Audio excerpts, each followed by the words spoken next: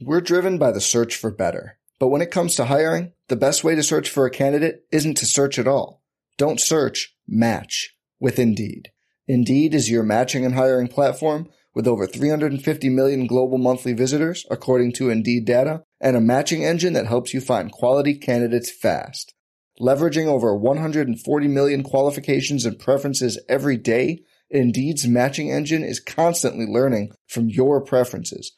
Join more than 3.5 million businesses worldwide that use Indeed to hire great talent fast. And listeners of this show will get a $75 sponsored job credit to get your jobs more visibility at Indeed.com/Blue Wire. Just go to Indeed.com/Blue Wire right now and support our show by saying you heard about Indeed on this podcast. Indeed.com/Blue Wire. Terms and conditions apply. Need to hire? You need Indeed. We're here.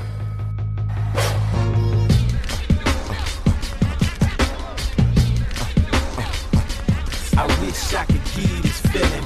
I wish I could give you this feeling. On the corner. What up, everybody? Welcome to another episode of the Corner Podcast. Kel Dansby here with the old man, Andreas Hale. Shout out to Our Heroes Rock. Hoodies are dope. Feeling real festive. I got a wrestling ugly sweater.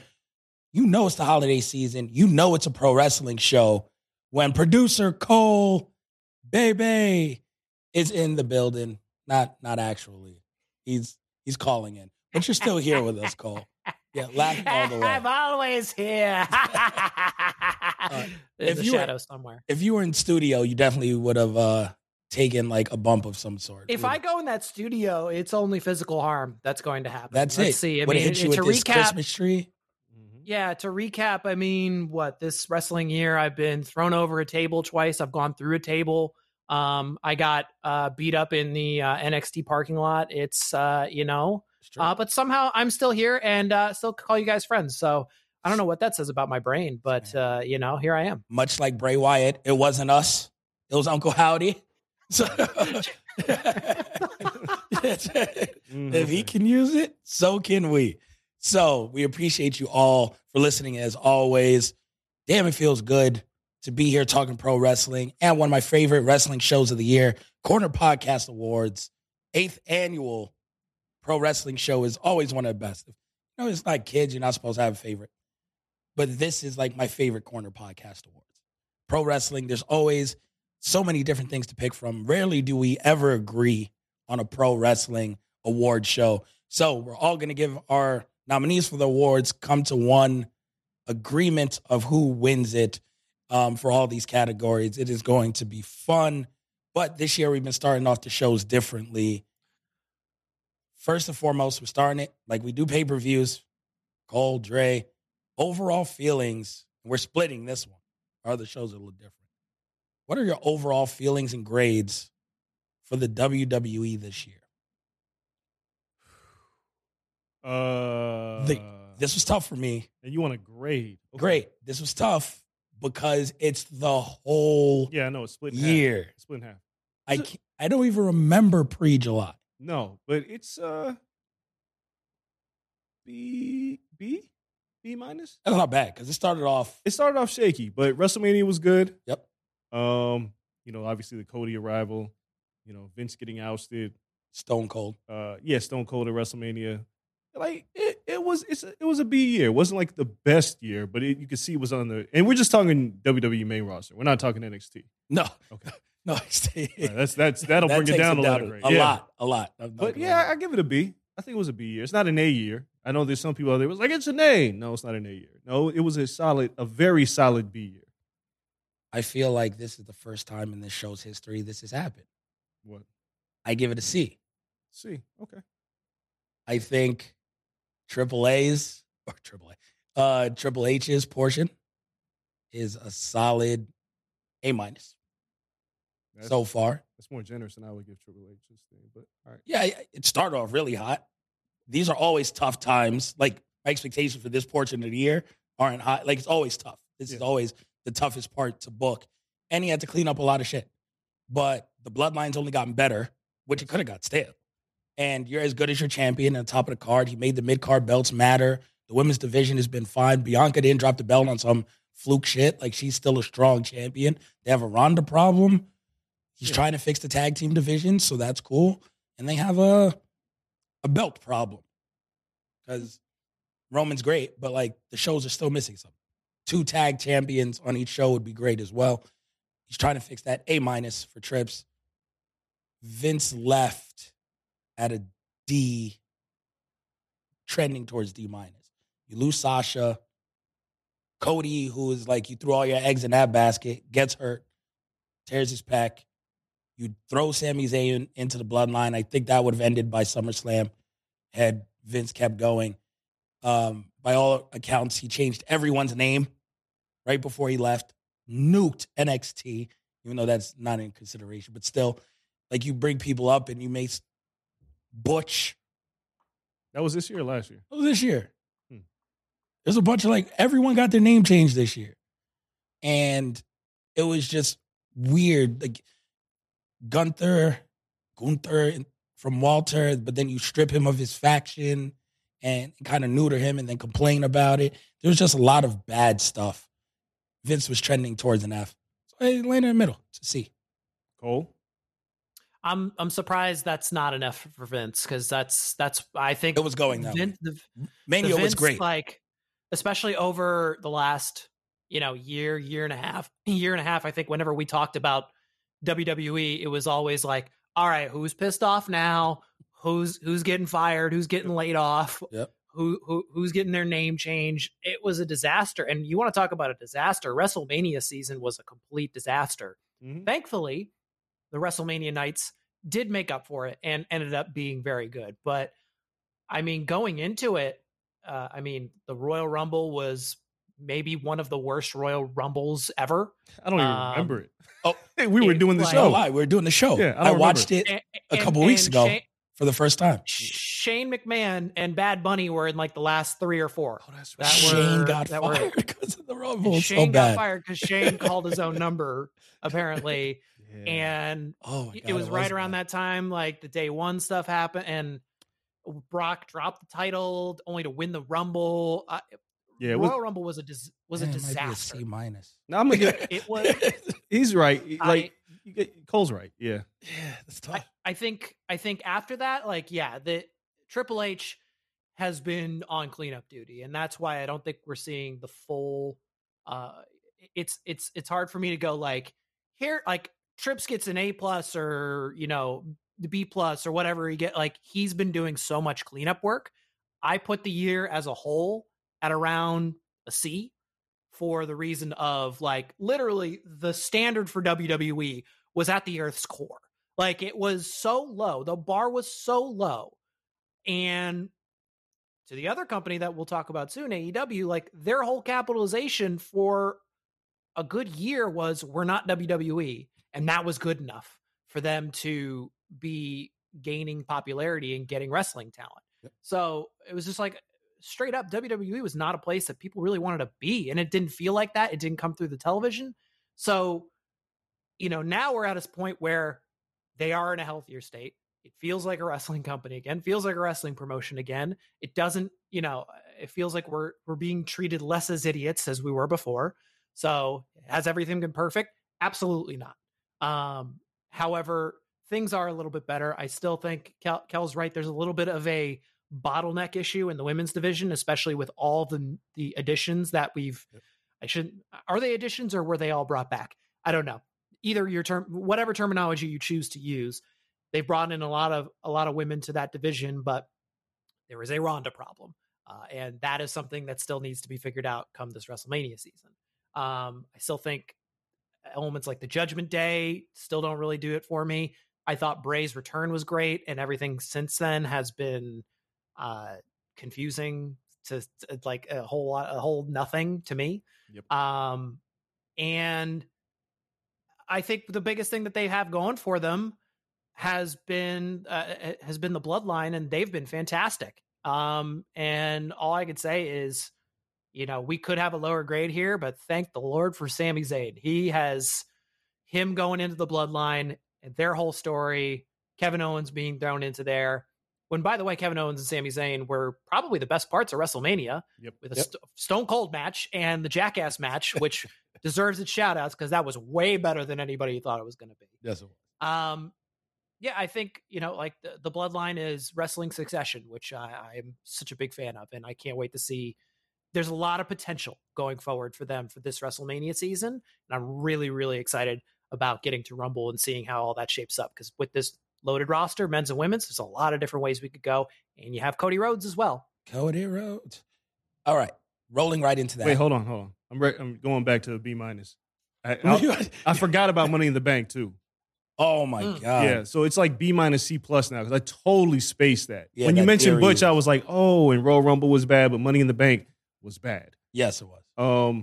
Yeah, B-. Anyway, I think it was a good year because Clash at the Castle was really fucking good. Roman versus Logan Paul had no business being as good as it was. No, that was good, but that's like early trips. Yeah, and no, I get it. He's been around 4 months, so the other 7, half and half. Yeah, but WrestleMania was good. It's been shaky. Surprisingly, WrestleMania was good. So Cole reminded me that the build for Mania was shit. It was trash, but yeah, night delivered. I'll hang on to a B- because the Bloodline angle has been very strong. Cole, so you bring it back this way. What is your overall grade for AEW on the year? Overall grade for AEW. Boy, I feel like this is the WWE one is complicated for like a very additive reason of like there is Vince era, there is Trips era. AEW is so all over the place because I think going into the year there was so much optimism for AEW. AEW was over the moon. Yep. CM Punk back, Bryan Danielson, Adam Cole, let alone all the other wrestlers that would soon come in. Swerve, Keith Lee. I mean, it seemed like it was like WWE was laying people off, and then 2 weeks later we'd see them in an AEW ring. I think, this is tough. I'm kind of in the same range. I'd probably say B- for AEW, and I think with AEW, their weekly television, they have a particularly different style. They have not been able to execute long-term bookings very well. Part of that this year was due to injuries. Yeah. And it was injuries piling up all over the place. Really, really impacted their long-term storytelling for their big marquee programs. But even like in like a mid-card area, they really don't, it's really not necessarily about long-term storytelling. It's all about, all right, how can we put on the best weekly show we can? And it kind of feels like where WWE and the Bloodline kind of feels like a show you're watching like a Netflix series and you're going through a season. AEW feels more like a serial where it's, you kind of show up one week and things are a little bit different. They're kind of the same, but you're getting, what's the flavor of the month, this week. Yeah. And that's that's gone to their advantage and also gone to their detriment. So I think that's something that hopefully they have better injury luck. As far as their long-term story goes, them losing, I mean, what we assume is losing CM Punk is definitely however you feel about Brawl Out and how all that went is a loss. I mean, CM Punk was a huge draw for AEW. There's just no question about it. So how they pick up the pieces from that and how they keep going is going to be interesting. They also have, they have a women's division problem that is now finally got some potential with it because they finally put the belt on someone who's red hot. So that is helping a lot. Where, of course, this is speaking of recency bias. I was about to say, yeah. The for right now, was right? really good. Shows potential. But it's really just like, you want to talk about like the serialized nature of it. That's an element of AEW that needs some more storytelling. Like these women have to be given time to create these stories and have them have payoffs. So where they were very focused on like, this is their one match. This is their one match, like every week. And the only real story element we had was Britt and Jamie, and we didn't pay that off. They also really missed on a lot of payoffs for their long-term storytelling. So I would say B-, C+ range. Cause I think overall they still on individual basis, they would still just like every couple of weeks be cranking out a match that you're talking about. and is notable. And their pay-per-views, however the builds went, most of the pay-per-views were incredibly solid. So yeah, I'm in that kind of middle range. They're definitely super indied out this year. I'll go next. I'm going to give this. If the other one's like, if WWE is almost a C minus, this is a C. Because there's mostly because they're same problems last year this time, or they're same problems now. Where it's just you bring in all this talent and there's really not a plan for them. And you're trying to do something on the mid card, but failing horribly in that. And then the added nature of they had an ROH problem. And that may bode well and be an ROH positive for 2023 and 2024. But in 2022, it was a problem. And there's no other way around that. They had to go after a deal. They had to shoehorn in all this other extra talent. And it further diluted the mid-card. It added way too many titles. Way too many people were on and off television. Ricky Starks is great again now, but he was super hot 3 months ago. And you look at a guy like Mero, who hasn't been around for whatever reason. I don't know if he's injured. Then you had so many different moving pieces. Darby's cool, but he's just kind of doing Sting stuff. And you have all these mid-card pieces, but none of them feel like they're really justified. I think Jungle Boy is the exception, maybe. I feel like he's maintained strong. But that's a Christian Cage. Same program for 6 months. Hey, long-term storytelling works. So, yeah, it's a C for me. The women's division is still very one-match oriented. Like, Hater's hot, and the crowd, is heating her up every time she comes out, and that's great. But there's still no feud there. Even this week, giving her the main event against Sheeta is just like, oh, these two can wrestle. Let's remind you guys that the women here can wrestle. That's great. We know you guys can wrestle. It's not a sports entertainment company, but you need some sports entertainment. WWE is not a wrestling company. You need some wrestling. I feel like they're struggling in that storytelling, making people care beyond the live crowd is hot. Yeah, it's a super indie crowd. They're going to pop for everything. Can you make people at home care? Can you develop new fans? Can you make kids care? How are you going to build on this? Like, the storytelling there is lacking. So they get to see, outside of Tony Khan hugging people and CM Punk eating, fucking random cupcakes and shit. Like, it's a C overall. I'm giving it a B. I don't know how. Like, you guys are very hard on your grades, and I'm usually the harsh grader.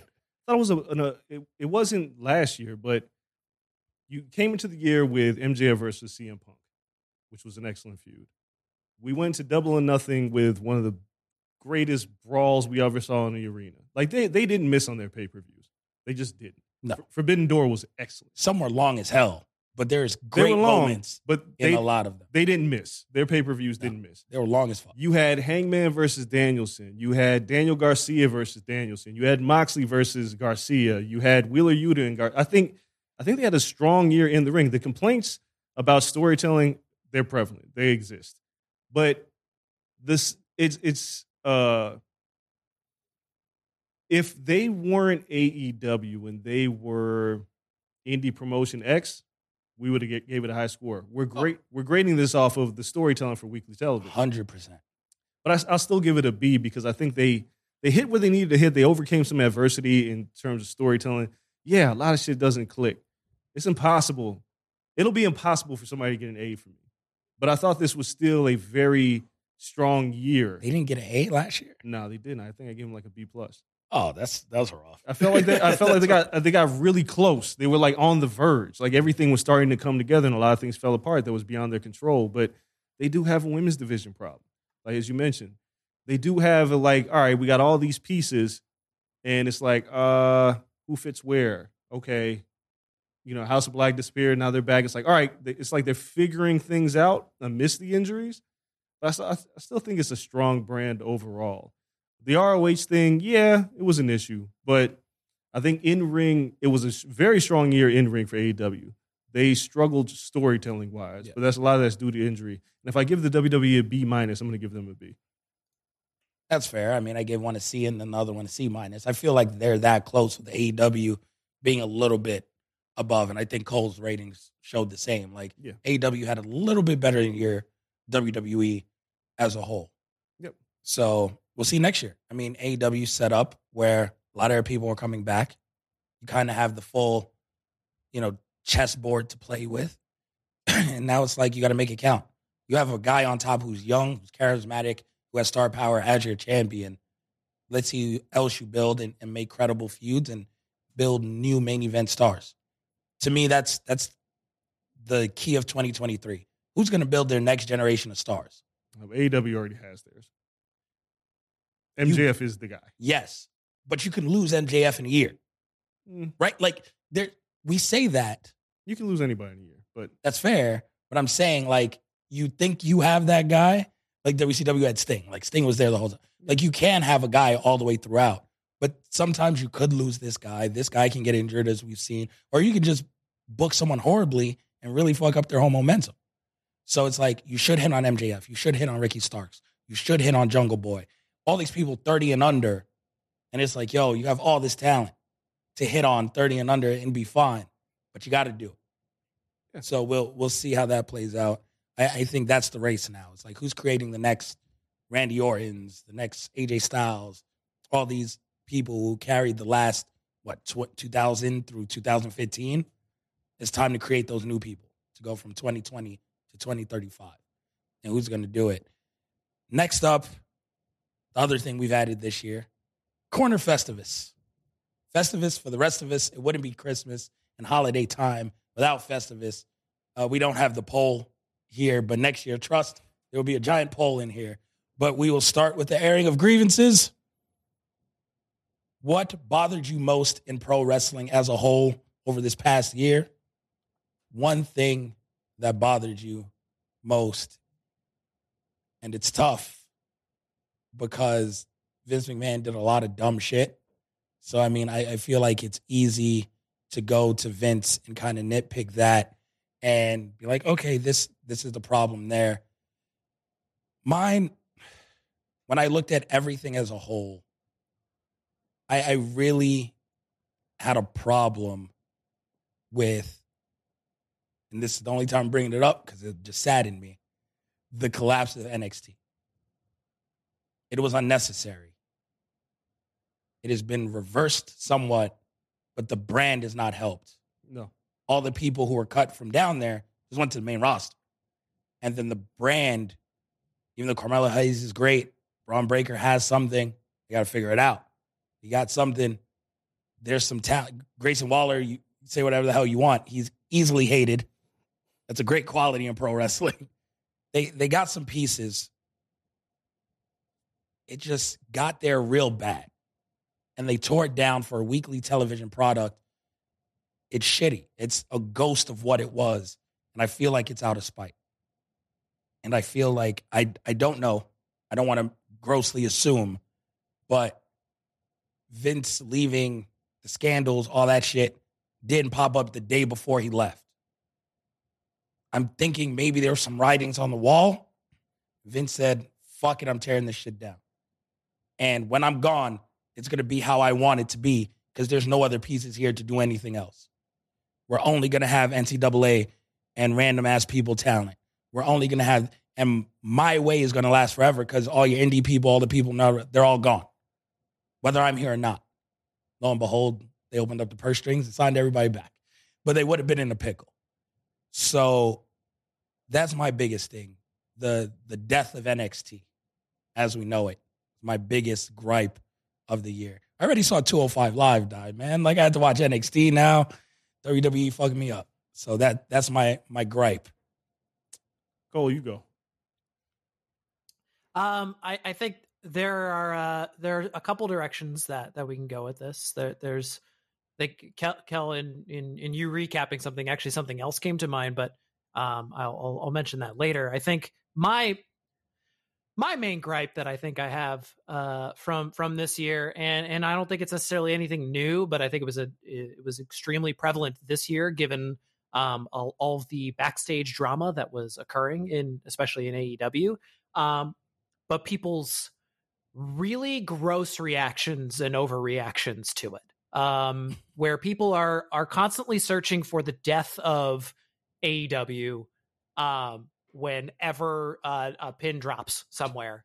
And all of a sudden everyone's up and, oh, they're such shit. They're so bad. It's like, guys, wrestling in the 80s and 90s, like people were probably like stabbing each other back there. Like, for the love of God, the things that are happening there where a dog bit Kenny Omega, like, probably is not going to hold a candle to shit that was happening in the 80s and 90s. People got over shit in wrestling. And in fact, people it was the person who bit That's right. Sorry. And it was because Kenny was saving the dog. Excuse me. You can see how I get that mixed up. Sure. Anyways, and also humans biting each other. I don't fucking still wild. Don't get me wrong. Yeah, it's tame. But also, like, 80s and 90s, like, people like had shit going on backstage that was probably way more hardcore, and they figured out how to make money off of it. The real key is drama is such a prevalent part of wrestling. Wrestling at the end of the day is essentially a reality television show. And the key is to take that drama and figure out how you can make money off of it, right? Yep. They figured out how to make money off of MJF calling Tony Khan a fucking mark, right? It didn't burn down the company. It wasn't the end of days. Him getting on a flight wasn't the end of days, right? Like, just a gross overreaction to all the drama that kind of surrounded that surrounds, either AEW and WWE too. Now, granted, like WWE, there's the stands that have the reverse problem where they'll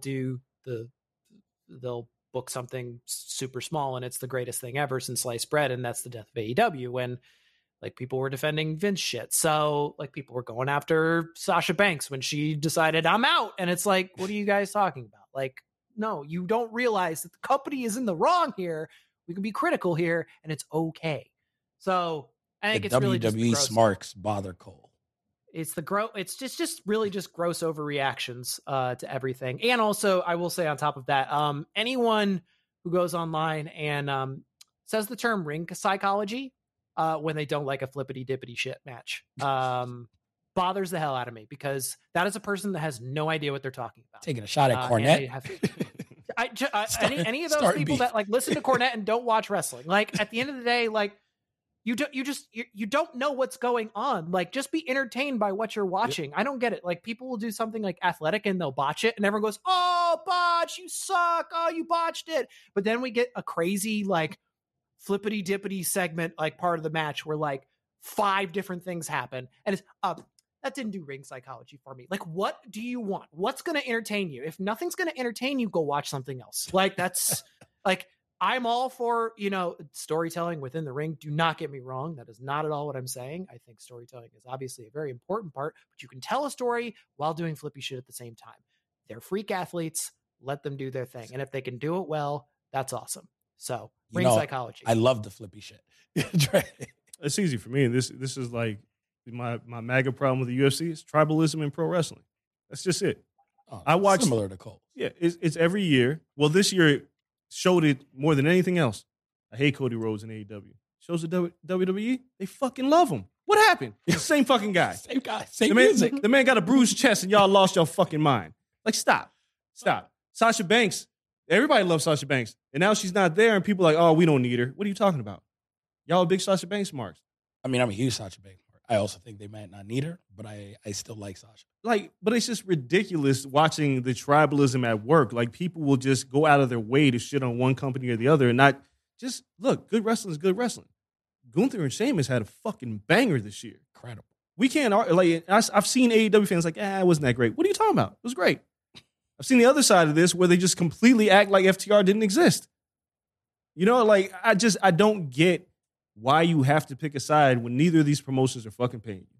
But when FTR was the revival, they were the shit in NXT. But that's These what I'm people saying. love them. Now it's just like, it's weird. Like, you go, I mean, we watched it with Adam Cole. Adam Cole's the same guy. Yeah.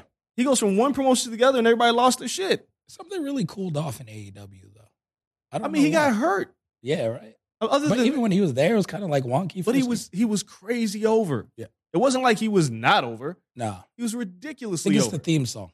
The new theme song just didn't hit as much. I don't think it's that. I just think people looked at him in AEW and was like, oh, he's doing this. Like, dude, he was on NXT on a 1-hour show. From the grind. That shit.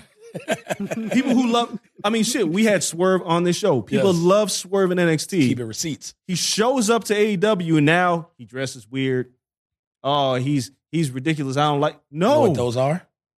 Allegations. False allegations. Allegations. But I can't. False accusations. Accusations, my bad. But I can't. The tribalism in pro wrestling is just reaching extremes that are absurd. You don't have to fucking pick a side. Why can't you enjoy? Like, same with like Marvel and DC shit. Like, one is better than the other. Sure.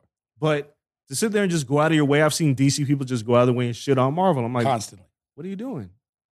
Make you feel good at night? How about this? Like, if you don't like it, just don't fucking watch it. That's never an option.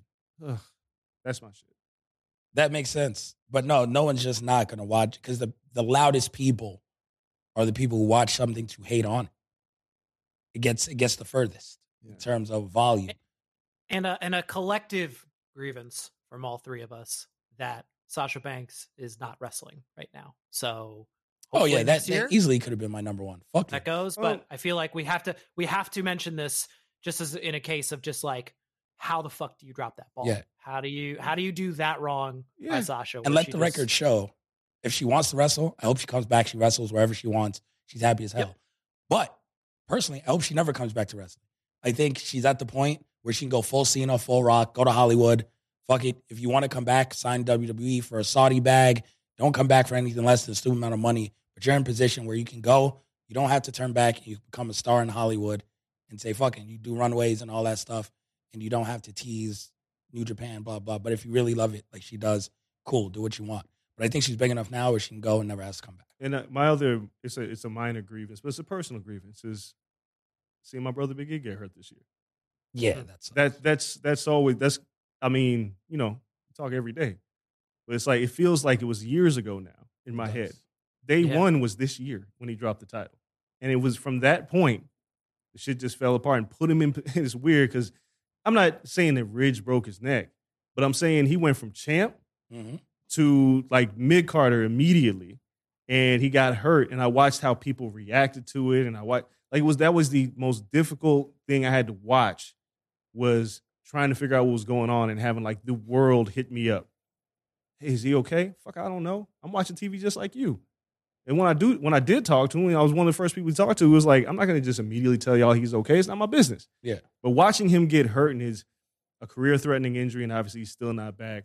And I would have loved to see what he could do with this iteration of the WWE, where there's a little less shackles but again, health comes first. Yeah, and that's a bigger scope of injuries. Like, injuries were crazy this year. Yes. Adam Cole, we don't even know if he's coming all back. All promotion. Mm-hmm. Like, everybody got, like, Kenny Omega had a great year. He was gone for like 8 months of it. People were crushed by injuries. Injuries was a killer. Oh, my God. CM Punk hurt twice. That's what I'm saying. Won the 2 months. Won the title and broke his foot immediately. Injuries are crazy this year. Came back, got hurt again. So, it's definitely something to look at, because we're going to go into the awards here shortly, but it's weird because for so long we thought injuries were related to the WWE schedule of like, so many house shows, this, that. Now the question becomes like, is that lack of activity and having to ramp it up when you have less dates more harmful? No, this is what it is. The wear and tear on the body from the daily, like, you're not injured, you're hurt. Injuries are different. People, like, if you talk to anybody that did that grind, that shit just wears your body out. So it's not the reps. Like, shit just happens, right? People just get injured. Does it happen more? Because another thing I've heard is Cole's grievance, the flippity dippity shit. But like, the pressure now more than ever to put on a 5-star banger over and over and over. You take more chances, you take more risk, it leads to more big injuries. But it's funny, like, the injuries, if you watch wrestling, the injuries are off of the most basic moves. They are. You never watch a match and you're like, oh my God, that crazy move. Other than Brock's concussion came on like some that's what I'm saying. Shit. Yeah. Cole, like John Moxley injuring Hangman. Like, if you go through the list of injuries, they're like the most basic things. CM Punk, a springboard, right? Basic injuries. And this is what happens. It's not the high risk. It's just the grind. It's just freak shit happens. Like, we just watched Kyler Murray just go down with a non-contact injury. It happens. There's nothing you can do about it. That man can play 7 days a week of football and may never happen. Yep. So it's not the reps. It's just we just had a rash of injuries off of really basic moves. And then last part of Festivus, the feats of strength. Who had the strongest year in pro wrestling as a whole? Cole. So breaking this down for you, it's not the best wrestler, not the best match. Who grew their star power the most? Who had the strongest year this year is the question. Who kind of broke out? Who kind of glowed up? Exactly. This year? Well, I think I've got a lot of people to choose from. There's one that comes to mind, and I would be shocked if none of us shared this answer. But what I hear is that everybody loves the Acclaimed. Just go back. All I urge people is go back to even like January, February. Go watch a clip of the Acclaimed coming out, and that crowd is like, cool, the Acclaimed. Oh, see, that's a different award to me. Now the Acclaimed come out, and that crowd is so goddamn over the moon the second they hear that siren. It's crazy. And it was definitely one of those things that, like, I don't think any of us really were able to measure the impact of the Acclaim's rise throughout the year until we were at the shows when Double or Nothing was in town in Vegas. Yep. And I think it was Dynamite, and we heard that siren go off, and that crowd went nuts. And we're like, whoa. Yeah. They didn't even have a match at the pay-per-view. No. They just had them come out and rap. Go back. Yeah, it's like, this is something. Like, they're onto something here. Like, the Scissor Me Daddy ass is working. Obviously, Billy Gunn being put into that group, and of all phrases, Scissor Me Daddy ass becoming the most popular phrase in wrestling. I don't think anybody grew more in a calendar year than the Acclaimed. I will give a shout out though on the women's side and say that they're someone who certainly came out of nowhere to gain a lot of popularity in that division. Willow Nightingale, every time she comes out, that crowd is Willow's super hot for her. Yeah. And I think it's great to see someone who's been, you didn't see the work, and now you're seeing the work, and you're seeing the fruits of labor pay off. And I'm hoping for a big year for her next year. So also shout out there, but my feats of strength goes to the Acclaimed. Yes, my feats of strength isn't someone who came out of nowhere. It's someone who had a long history, who was established. To many, has been one of the best wrestlers, best workers of the past decade. Gotten exponentially better. Not better, but finally can shine. Sami Zayn. He is my winner of feats of strength.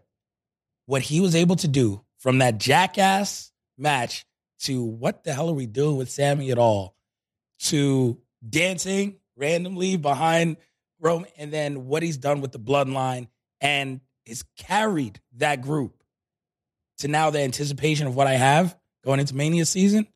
People want him to challenge and take the belt off of Roman. Yeah. He was never in that conversation prior to July, August. Sami Zayn is my guy for feats of strength. Strongest year in pro wrestling. That's a great answer. Those are two damn good picks. Mine is Bianca Belair. Think about last year. We thought it was done. SummerSlam. We thought it was over. She thought it was over. Yep. She was right here on this show. Thought it was over. Yes, she was. She goes in the Royal Rumble season. She goes into WrestleMania, has a fantastic match with Becky Lynch. And not only has she been the champion and basically unbeatable, but now she's got a reality show. She's been on like college football. She's been everywhere. She brought out the HBCU band.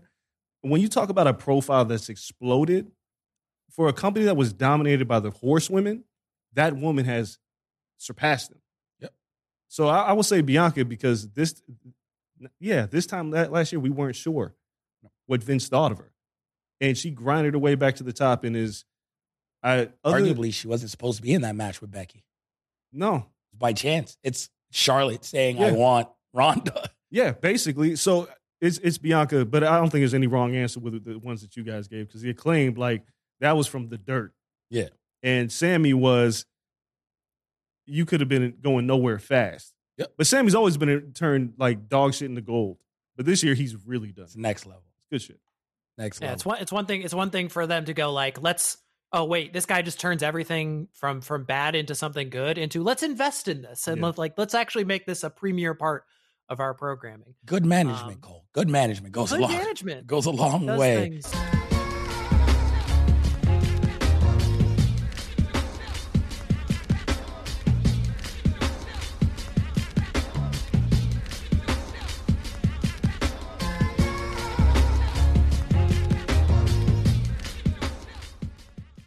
Let's start with our first corner podcast award for 2022 Men's Wrestler of the Year. Oh, this is a little easier now that Cole's here because like we might have a tiebreaker. The other time we just had to figure out who to give it to. Mine is easy. I'm not sure anyone has ever had this many 5-star matches in 1 year. Will Ospreay. Will Ospreay is my Men's Wrestler of the Year, and in-ring isn't everything. But damn, it's a lot. Yeah. And he's figured it out on the mic. Amazing heel. If you guys don't watch New Japan as much and cool, you'd be like, well, the mic doesn't work there.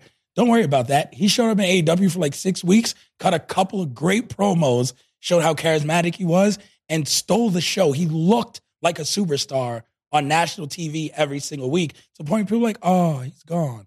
Like you want to see him come back. And people are hyped and probably going to tune in to Wrestle Kingdom to see him versus Kenny Omega because of they don't know any of the shit happened before. And Will Ospreay teasing a one-winged angel all year in New Japan and overseas and stuff. No, they're tuning in because of what they did together in 6 weeks on AEW. Will Ospreay is my wrestler of the year. Oh, yeah, 100%. Like, there's going to be so many people like, how did you not pick Roman Reigns? And Roman Reigns, don't get me wrong. Last year. That's great. He had an excellent year. Yep. Even in ring, the Logan Paul match, like he's had a great year. Like the War Games match was great. And let's keep it buck. It wasn't as good as the year before. The Jey Uso feud, the Kevin Owens matches. But he had a better year last year. This dude, Will Ospreay, came into the year with Okada. That's a 5-star match. Yep. I don't even talk about Meltzer shit. He went to G1, Shingo Takagi. Okada again. He worked Michael Oku in Progress, I believe. Yes. He gave us a damn near classic with Orange Cassidy. He gave us a banger with Tetsuya Naito. Yep. A Naito who a lot of people was like, he's on his last legs. But that match was incredible. Not to mention the triple threat. He doesn't miss. Yep. The man, as far as a performer goes inside of that wrestling ring, like between the bells, you are not fucking with Will Ospreay. Who was their first round match in the trios tournament in AEW? The Death Triangle? Death Triangle. Yeah. That match was a banger. He's ridiculous. Crazy. There's going to be so many people that listen to this podcast and are going to cannot believe we didn't pick Moxley or Roman. No, man. If that's the only two wrestling things that you watch, I'm sorry. Yeah, I can't help. Will Ospreay's the best. They had great years. Yeah, Will Ospreay's incredible. Will had the best year. Cole. Yeah, I mean, look, I am 100% behind Ospreay being the winner here, but I will give my flowers to who I thought was Wrestler of the Year. Doing it in multiple promotions, all across. You had AEW doing stuff in GCW. WWE, Ric Flair's last match. That's right, people. The Wrestler of the Year is Jeff Jarrett. Can you believe it, Slapnuts? Can you believe it? Jeff Jarrett is the rest. No, I'm kidding. Sorry. I had to do it. Cut his mic. No, Jeff Jarrett and his two fans popped over that. To give the flowers to Jon Moxley. Yeah. The thing with Moxley, I think he was truly the virtual Madden Greg Jennings of the year, in which dude could have been broken down and beaten, but dog, he put the team on his back when everything was going wrong. He was supposed to go on vacation and he said, fuck it, put the belt back on me. The guy for how it went that year and how things could have gone so horribly wrong. He was the one who stayed healthy and was able to keep the mantle in AEW in the title picture. He was able to have banger matches every week with somebody new. He's a fighting champion. And then on top of that, his work in GCW as well was fantastic. So I think Ospreay's our one to combat, though, because like you guys said, Ospreay just does not miss. And his quality of matches that he had in his little short runway in that Forbidden Door window were absolutely outstanding. Orange Cassidy, the triple threats, or I'm sorry, the 6-man tag matches. Yep. Couple other people, as you know, I have a extensive list of notes, so I like to give some honorable mentions as well. I think I put Sami Zayn on my list as well because of his impact, just story-wise throughout WWE and what he was doing and what he did with the Jackass match and everything in the Bloodline. He is absolutely fantastic. Dax Harwood, I want to give a shout out to as well. Solo wrestler, Dax Harwood. I think we will be talking about him later in the show, I would assume. Yes, but want to give his shout out to for some of his solo work that he had. He had some great matches on television. And then on the indie scene, Matt Cardona is still doing great shit out there. And Mike Bailey also, by the way, is killing it. That dude is having some banger matches. He's been having some banger matches in Impact. Love seeing his work there. So those are the honorable mentions. Mike Cole coming through with the honorable mentions. But yeah, I love to get 2-1. Spread the love, man. Spread the love. Women's Wrestler of the Year. I mean, this is I don't even got to spend time on Bianca Belair is the Women's Wrestler of the Year. There's no question. No, no woman has had a better match than she did at WrestleMania this entire year.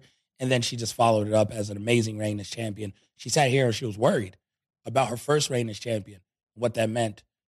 She don't got none of those worries this time. Yeah. You talked about the WrestleMania match, but then you look at the match with Bayley, the last woman standing match. That was great. Her mic work, everything that she does it's just she is head and shoulders above everybody right now. And I know people look at we love Jade Cargill, and people want to just pit them against each other, which is weird. Find somebody else to pit her up against. They're at different. Different levels. They're clearly at different levels, especially when it comes to experience. But if you just look at the WWE roster and the AEW roster, there is no woman who accomplishes the feats that Bianca Belair does athletically, and she just continues to get better as a wrestler. So it's easy for me. It's Bianca. Cole. Easy, yeah. Bianca Belair, head and shoulders above the rest. Just everything was so consistent this year. She continues to be just an incredible performer. Anytime it's a big stage match, big pay-per-view, all of her big matches that she had this year, they all delivered. Her two with Becky at WrestleMania and SummerSlam were both fantastic. The program with Bayley so far has been awesome. Yeah, is not missing. Is not missing anywhere. But do want to give a shout out because we talked about the women's divisions, how WWE maybe has a little bit of a bottleneck problem with Ronda up top. We talked about AEW and how there are reasons to be critical of how we're telling the stories there while they have incredible performers in there. Want to shout out the Impact women's division because they are badasses. They put on some banger matches over there. And there's actually one I will probably be bringing up here later in the show. But just all of them, I think Jordan Grace's run so far has been really good. Yeah. She had a great match with Masha Slamovich in one of the pay-per-views. So want to give flowers. Right? Like the women's Ultimate X match was fucking want to definitely give flowers to the women of Impact. And Mickie James. Mickie James is making this last rodeo quite memorable. So it's good that she's going to be, whenever it ends, going out on a high note. Yeah. Because she definitely deserves that. I just watched the Rumble for the first time because we did the show last year. Yes. And Mickie James showed up with the title. Yep. That was crazy. Sure with the title. Yes. Yes. And it was mentioned. That's when I knew I should have known Vince was out of here. That could have been like a moment of the year if like a billion different highly dramatic things didn't happen. Yeah. Like early on in the year, it was like, oh, wow, that's a big deal. And then shit hit the fucking fan. There's also another easy award. So we swept that one. Easy. Bianca Belair. Tag Team of the Year. Come on, man. Mm-hmm. Come on. It's FTR. FTR easy. Look. I've watched people go to bat for the Usos, and I think the Usos are incredible. Great. No harm in being second. No, and I think the Usos had tremendous matches with the Street Profits. But that's kind of where the buck stops with the Usos. They've had, and not in a bad way, but that was like their standout match. Their Money in the Bank match with the Street Profits was incredible.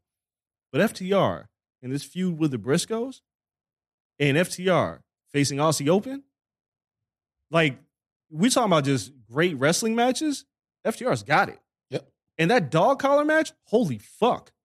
Had a great match with the Bucks. They just don't stop. Those two guys bet on themselves leaving WWE. They went to AEW, and yes, the complaint will always be, damn, they weren't even on AEW pay-per-views that much this year.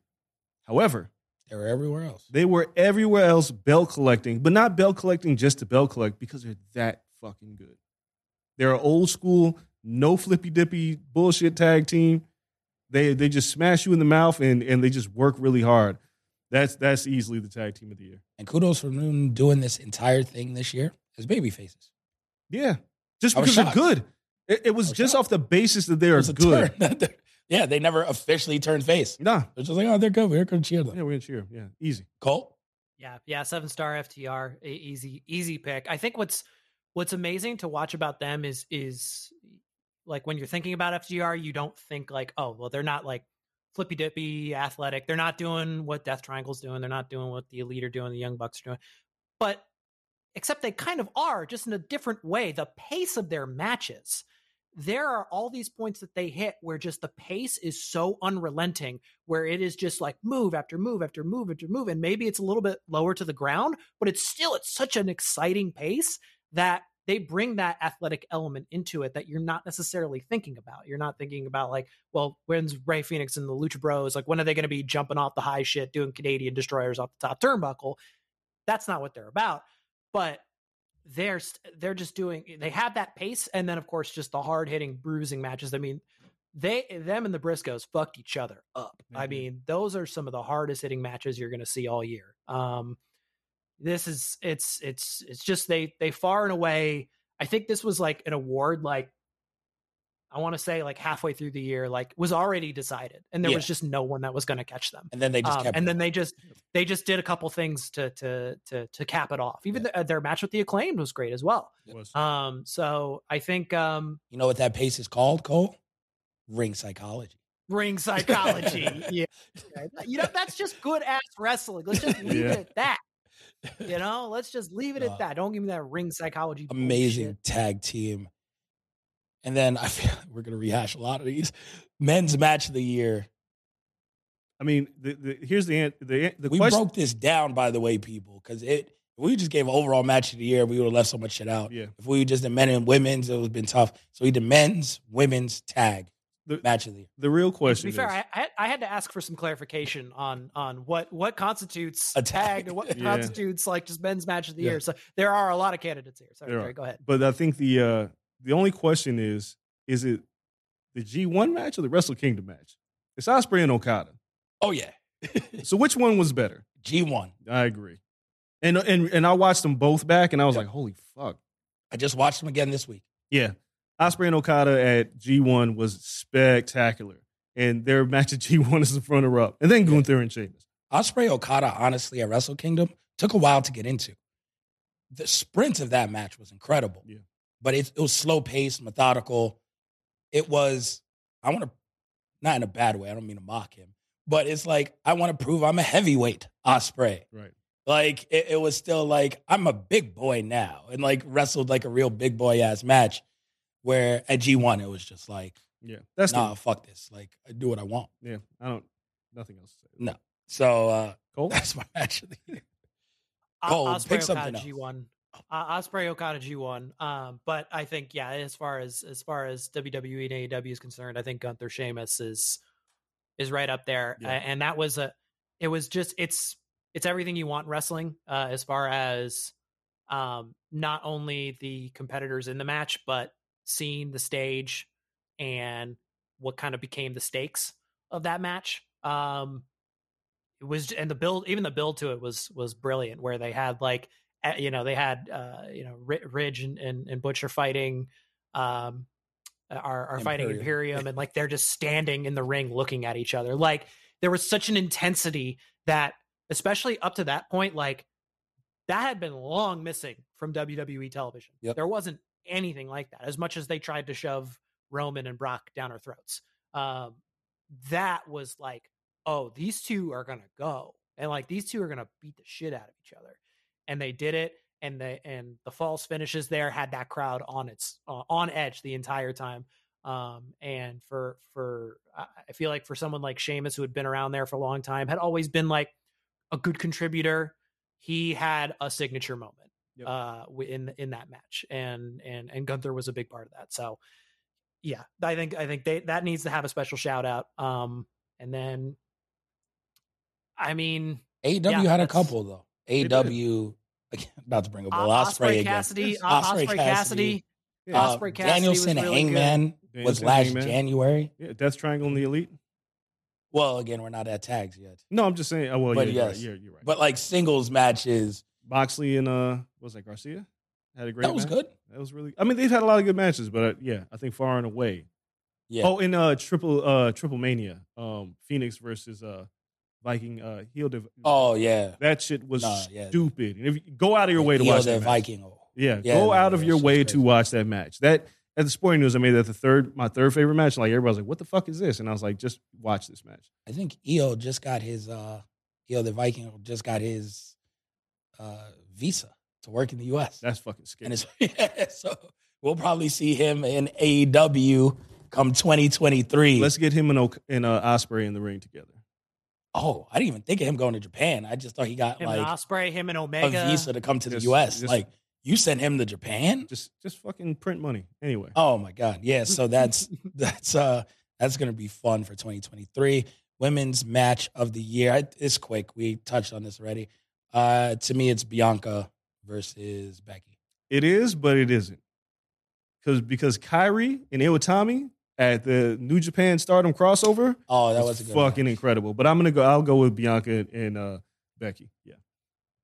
And to be clear, Bianca Becky at WrestleMania. That's yes. not necessarily saying their SummerSlam match was bad by any means, because that was also a great match. But that WrestleMania match with the entrances, it was the first. It was and even though she's not big time Bex anymore, that was the first time that gimmick really hit. Her entrance there was perfect, and then obviously Bianca's entrance was just so fucking awesome. So, Bianca and Becky. Bianca's racking up golden DCs this year. Tag match of the year, FTR. Oh God. Dog collar match versus the Briscoes is my tag match of the year. Shit was violent. FTR versus Briscoes 1 is my tag match of the year. That was this year, or I thought it was like last year. Was it? Yes, it was. I'm still gonna go with the dog collar match, even though if it won was incredible. I mean, you could pick it out of the hat, right? It really could. That's match of the year. I think that was the ROH final show before they collapsed, and then Tony bought it. That would have been last year then. No, I think Tony. Well, maybe. You have to look it up. I can't remember the I'll time. look it up. Yeah, But I'm pretty sure that's just put FTR Briscoes and put a question mark. Question mark. No, I think Tony. I think Tony had bought at that point because that was when Samoa Joe showed up. Yes, it was the same pay per view as the first one. Yes. So that's we had that story from Tony. Was that Final Destination? I don't remember. Anyway, that's Supercard of Honor, April 1st. Fuck. Mania weekend. Yeah. Okay, I'm gonna go with that one. It might change tomorrow because I just watched the dog collar match again. But it was good. Yeah. I mean, it was brutal. But that first one, them near falls were crazy. Ring psychology. Hey man, there's something about it. Yeah. So that is my number one match. So I had to ask for clarification on a match. Yes, you did. So Kel now knows what's coming. Yep. But it'd be hard pressed for me not to bring up this match at least, and give it a fighting chance. I almost flip-flopped. Because Wild Thing was stuck in our heads from that point on, and that was the most chaotic scene I've ever been a part of in any kind of live sporting event. Anarchy in the Arena. Yeah. Oh God. Was absolutely. I almost flip-flopped when Cole asked me about this. Bonkers. Completely bonkers from everything. And granted, maybe we're a little bit biased because we were sitting there and in fact, we were slightly involved in some of the someone spots. told you to move your ass. Brian Danielson looked me straight in the eye and said, "Get out of the way!" And then freaking threw Angelo Parker on the chairs, which I still took a bump for that. I'm still proud of that. I caught COVID healing, guys. for that match. Yeah, we all. I don't know how I avoided that shit. I don't know how you. I don't know. We caught COVID for that fucking match. Yeah, Jericho was at my feet at one point. I mean. And everything up to that point, it was like fucking absolutely crazy. And I think this we'll talk about for a segment later, but I have to bring it up now.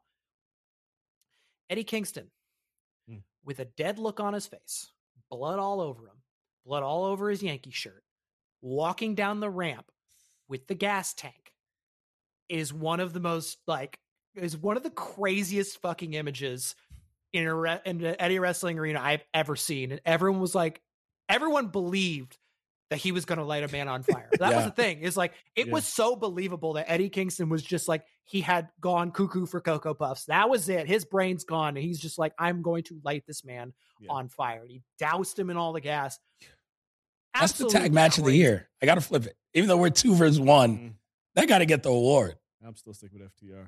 The ambiance of that is Yeah. It was crazy. nuts. Don't get me wrong, it was nuts. Yeah. Like, we'll talk about that Anyway, yeah. forever. Like that. But what a year too. Also, just not only for just tag wrestling, but all the triple threats that we had. I mean, that the trios tournament that we had so tons. many freaking bangers. And we're currently going through a series of 7 with Death Triangle and the Elite, and it's just flippity dippity shit. What can I say?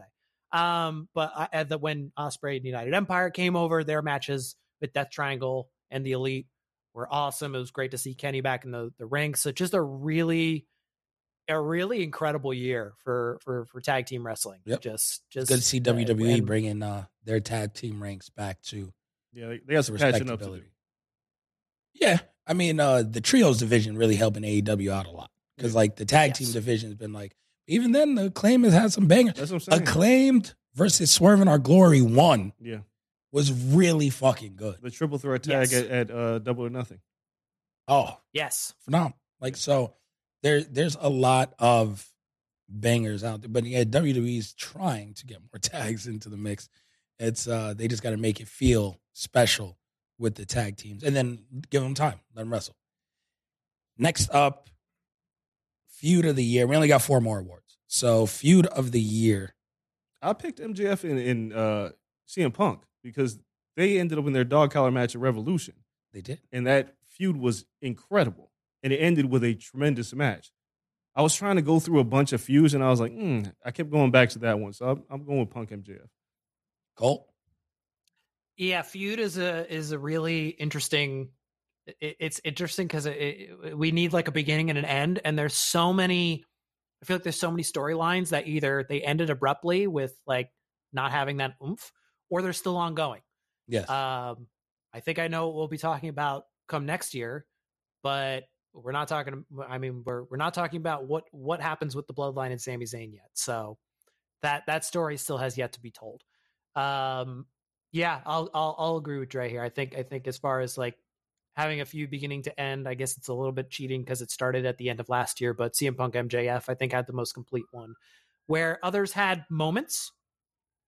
There's another category for that. Yep. I'll bring up another feud that has a moment, but CM Punk MJF. All right, I'm cheating, and I'm not going to win this, so the CM Punk MJF will win this. CM Punk versus Hangman Page. It was really good, too. It's a very small feud in the vacuum. The feud was so good, it translated to real life and fucked up an entire company's plans for half a year. Yeah. Because it went from on the mic in the ring to a presser to punches and bites to firing, to fucking craziness, madness, off of what started as an in-ring, honest-to-God feud between a guy who said, I can't wait to work with this young man when he first showed up, to, lo and behold, hatred, and I fucking hate working with children, to I'm gone. Yep. It's the feud of your year for me. All right. The overarching ramifications. That is fair. That's fair, but you lose. And then most improved wrestler of the year. So doesn't have to be the strongest, just who has improved the most. Had trouble because one of the candidates is no longer wrestling. It's Mandy Rose. They're on OnlyFans. Mandy Rose. Yo, I didn't know if that disqualifies her or not. Not at all, because Mandy Rose, like a year ago, we were like, really? No, yeah, she was bad. And she's improved. She's still not the best wrestler in the world, but she has improved from what she was to what she is, and now she's on with the company. It's Mandy Rose. Cole? R.I.P. the internet's take. R.I.P. the internet's take of Mandy Rose's V trigger is better than get that out. So, cut that out. We don't have that. That's interesting. That's a very good point. Mandy Rose. If Mandy Rose is our collective pick, I have no problems with that. But I'm going to say Wheeler Yuta. I think Wheeler Yuta, like he just showed up big time. It felt like he was kind of out of nowhere. He was hanging out with the best friends, not doing a whole bunch. Then he has an incredible series of matches and goes into the Blackpool Combat Club. I think his matches with Daniel Garcia were amazing. He wins most improved for me, but Mandy Rose is also a very good candidate for that as well. Yeah. I feel like we give him Mandy. I disqualified her because she's no longer wrestling due to the OnlyFans scandal. but she Doesn't did mean she improve didn't a ton. improve. That's true. Yeah, she improved. She wins. My vote was the Acclaimed. I cheated. I chose both of them. No. I thought they were the most improved That's wrestlers. Like, not even just a gimmick. Like, in ring, they put on bangers that I never expected. Yeah, that's true. I never did. So I thought the Acclaimed were most improved. Moments of the year. Come on, man. It's a 2-horse race. God. It's a 1-horse race. And it's not a wrestling. It didn't happen in the ring. It's Vince McMahon retiring from the WWE. It's not even fucking close. Vince I don't know. Come on. I don't care. Brawl out? No. Gal. No. Vince Gal. McMahon was supposed to die I'm just in saying, Gorilla. like, No. I'm not going to dispute. We talked about this already when it happened. There's no I'm not going to fight question. too hard about this. But it's at least a 2-horse race, even if one horse edges out the other. Nah, man. It's Brawl Out would have won any other year. But Vince McMahon is the biggest story in the history of pro wrestling. According to Hulu and Vice. I mean, just according to anything, that man made pro wrestling and he's gone, and nobody saw that coming. Unless he comes back. We, No, he all, ain't coming. we all thought he was going to have to die in order for him. Everybody to be did. 100%. done. Thought he was going to die in Gorilla Yes, on the headset. yes, that's the biggest story in pro wrestling. I will say though, I've got a lot written down because on any other year, there are so many on here that could win. MJF. You have Brawl Out. You have MJF. Did he get on the flight gate? Yeah, Oh my MJF God. like- That was here. that was here. We were like, You have the Seth promo on Riddle. You have, let's see what else. Oh, do I that have? was unfortunate. Cody going from AEW to WWE when no one was doing that. oh, That was yeah. a massive Yeah. fucking moment. And him coming out in WrestleMania, getting that pop and was super over and right to the top of the card. His injury kind of derailed that. Otherwise, we would be talking more about Cody Rhodes this year. Yeah, yeah. Much It to helped Kel's him. chagrin. No. Stone Cold wrestled this year, guys. That happened. Stone Cold Steve Austin. A real ass wrestled match. A match. Real ass Yeah. match. All of it. Like, All of it dies underneath Vince. It's it unreal. doesn't matter because Vince McMahon It's was gone. literally like is WWE. He still is WWE, Yes. but like now he's at least for please stay away, Vince. Just stay away. That's all I'm gonna say. Yeah, that shit. It eclipsed Your everything. time is done. It's better off without you. 100%. It eclipsed everything. Vince McMahon is gone. So many big moments that could have won any other year, but they all picked the year that Vince left. Yep. Last award. Pay-per-view of the year. I had a really hard time picking this because I think it's Forbidden Door. I think it's Forbidden Door. I'm biased. I'm going to say this immediately, and I'm okay with that. Double or Nothing is the best pay-per-view of the year. I didn't go to Mania. Mania Night 1 was my runner-up.